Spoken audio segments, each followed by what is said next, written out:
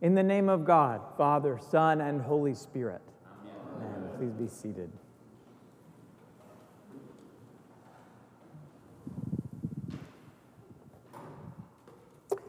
Family can be complicated. Do I need to unpack that, or can we pretty much agree to that? Family is so complicated that I'm almost afraid to bring it up, because I know that if you begin thinking about your family today, or the family you grew up in, or your chosen family, however you're defining family, it's going to bring things up. It is no doubt a many-layered thing for each and every one of us. When we're young, our families, they're where we're raised. It's where we have our first images of hopefully what it means to be safe and loved. It's how we learn to see the world and interpret the world and figure out how exactly we're supposed to move about in this big world. Our families are hopefully where we are nurtured and valued.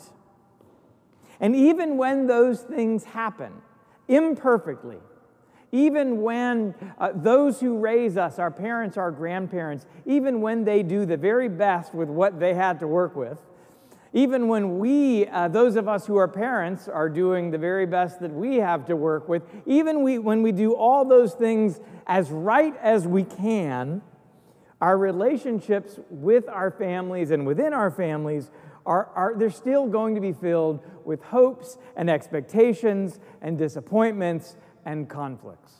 It's a big part of life. Now, for those of us who come from families who we might think of as healthy, first of all, let's celebrate that. Let's give a word of thanks for those families who, darn it, they just know how to love. Let's give thanks for that, and let's learn from it and share it. Because we know there are also those families where the pressures of life and heritage and history they're just too much to overcome. And suddenly that place that should be one of unconditional love and nurture and acceptance becomes more of a battlefield. And of course, there is the reality that life is just messy, and probably most families are a mix of the two. And that in family life, you're going to have shining moments where you're doing it right, and then you're going to have moments where we stumble and we fall. And that's just part of being the messy part of being part of a family. Into this complicated reality of family life, Jesus offers a hopeful image of a healthy and loving family. Oh, whoa, I read that wrong. Wait, no, Jesus says quite the opposite. Jesus says, I come not to bring peace, but division. And from now on, houses will be divided, parents against their children, and in-laws against the poor folks who had tried to marry in. Where in the world does this come from? Everything I know and love about Jesus would tell me that he would want to move heaven and earth to heal these broken relationships, to help move us together to a place of wholeness and fulfillment, that those families that are a little more broken down, to move them, to teach them how to love so that they can be in that first category. I would think that Jesus would want to mend our hearts and to help us be instruments of healing for one another. Instead, we get a battle royale, right? Jesus' message is not going to be balm, but gasoline poured over the simmering embers of family conflict. Is this what faith means? Is this what we're signing up for? Is this what reconciliation is supposed to be all about? Because to me, it kind of reads like the polar opposite of reconciliation. Well, it actually is. Because in the words of Audrey West, even reconciliation bears the seeds of rupture. even reconciliation, bears those seeds of rupture. Following Jesus, living this life of faith can be costly and subversive. And sometimes that cost comes in the most intimate and treasured places of our lives. It means that if we're going to embark on this journey that's going to take us, we hope, towards greater peace and love of our neighbor and a deeper relationship with God and a general sense of wholeness, which all sounds great, and it is.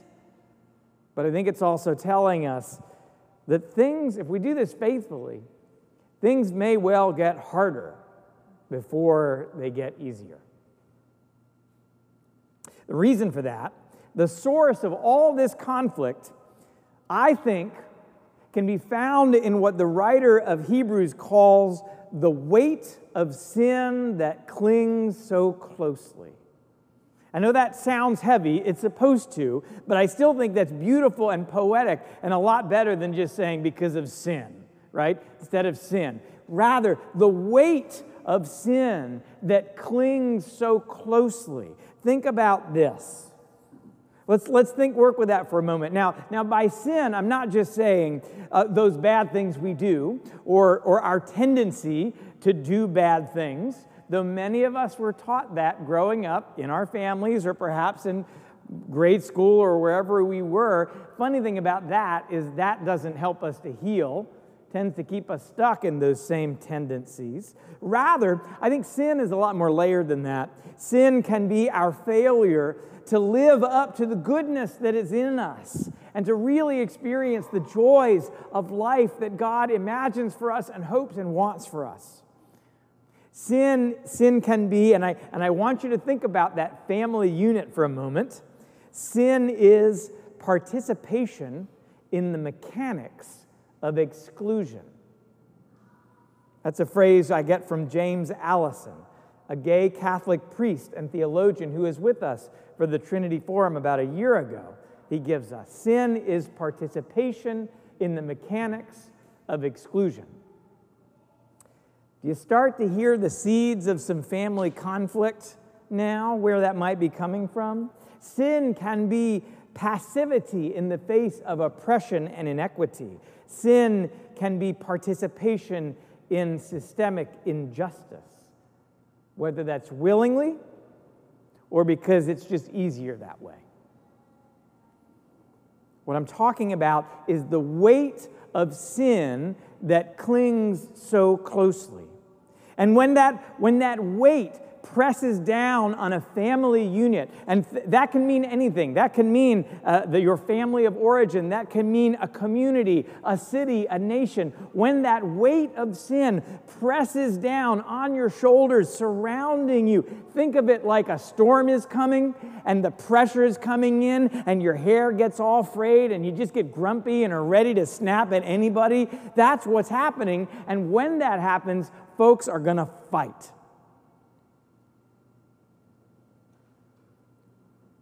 Now, when we think about this proverbial family sitting around the table, the weight of sin pushing down on them, let's think about what that fighting can look like. I'm not assuming that to be in a family means to fight, but what I'm saying is that under this pressure, it's going to come out somehow, and usually within these communities is where it happens. So I want you to think about the different ways that this can play out if they move to fighting. So there is good fighting, there is bad fighting, and there is no fighting.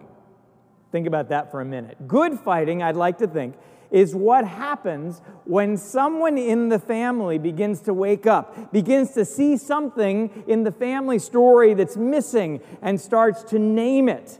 And then as that comes to the surface, there's going to be tension, there's going to be conflict, so they begin to weather that a little bit. It's nowhere near that simple, but perhaps Something good is coming of it as we challenge together the way we see the world, our assumptions, and realize that they may not be as grace-filled as we want them to be. And that's going to create tension. There's going to be a little bit of conflict there. Bad fighting is when nobody's waking up. Everybody's just flinging food at one another. Nothing's getting better. We're just mutually dumping our pain onto one another and probably calling it something else. And then, third option is there's no fighting. So, who here would choose no fighting if that was the option? I'll be the first one. No fighting is great. I love no fighting. It's the best. Good. All right. Well, that can be just as bad fighting, because that's when none of us is motivated to see or to name that weight of sin that clings so closely. It means nobody wants to look at it. It means nobody has a vocabulary for it. We really just want to kind of keep getting along to get along. Just live it out. This past week, the father and son who murdered Ahmaud Arbery, remember that was the young black man who was killed. He was just out for a jog, and 3 men hunted him down, 2 of whom were father and son. They were given their sentences. They were given life in prison. Now, obviously, I have no idea what the father-son relationship was like. It is not a bit of my business. But I dare say that something good might have come if there was some good conflict between those two sometime in the past, where either or maybe both of them could question the assumptions, the racism that was clearly eating them alive and that was toxic, not just to them. There would have been conflict. I'll bet that would have been ugly. But father would have turned against son. Son would have turned against father. But at least that might have been something of a good fight. It might have produced something. It might have produced change. But that's not what happened.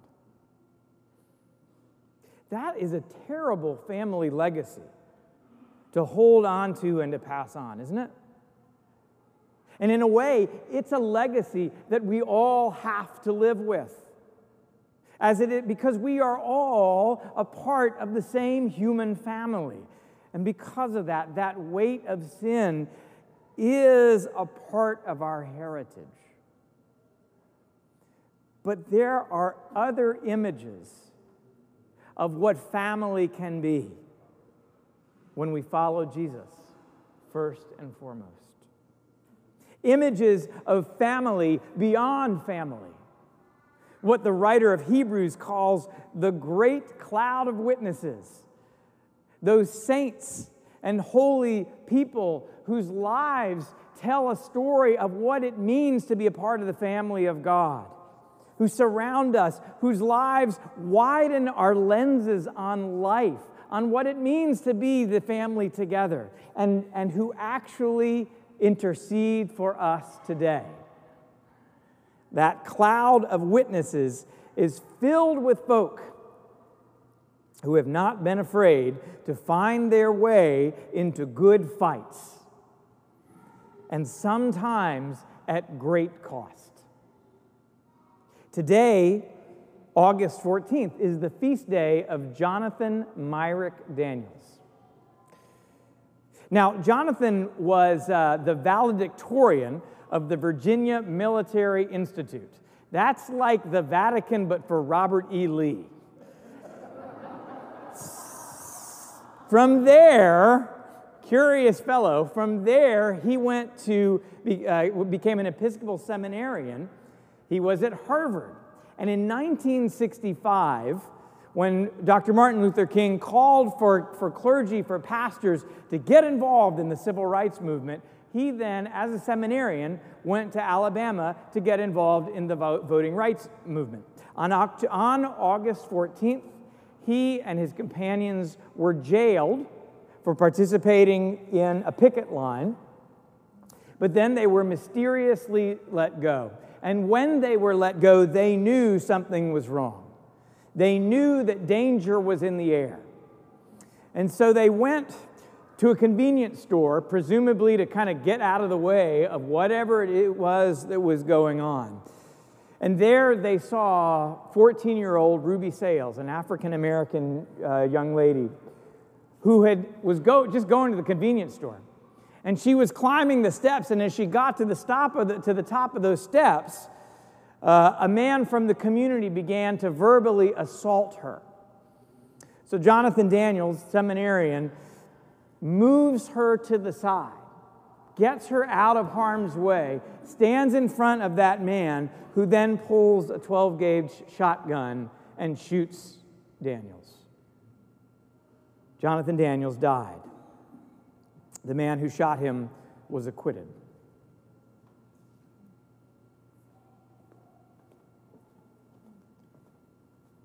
This is what can happen when we struggle and push past the weight of sin that clings so closely.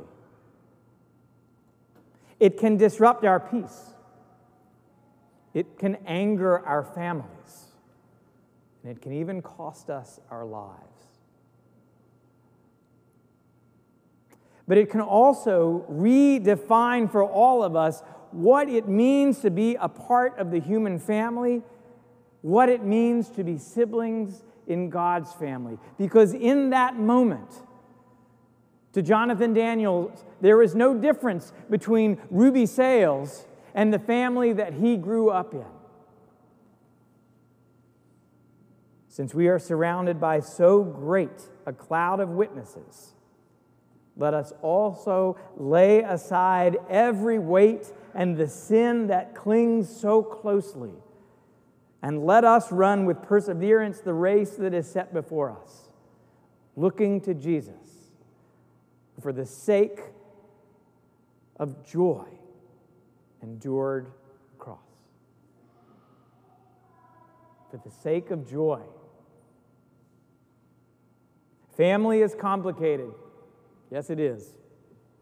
But those tensions, all that mutual learning and sometimes that conflict, those good fights, when we can have them, can lead us together into something that is deeply sacred,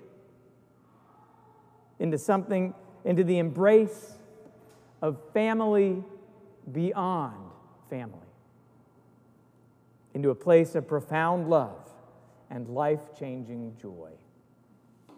Amen.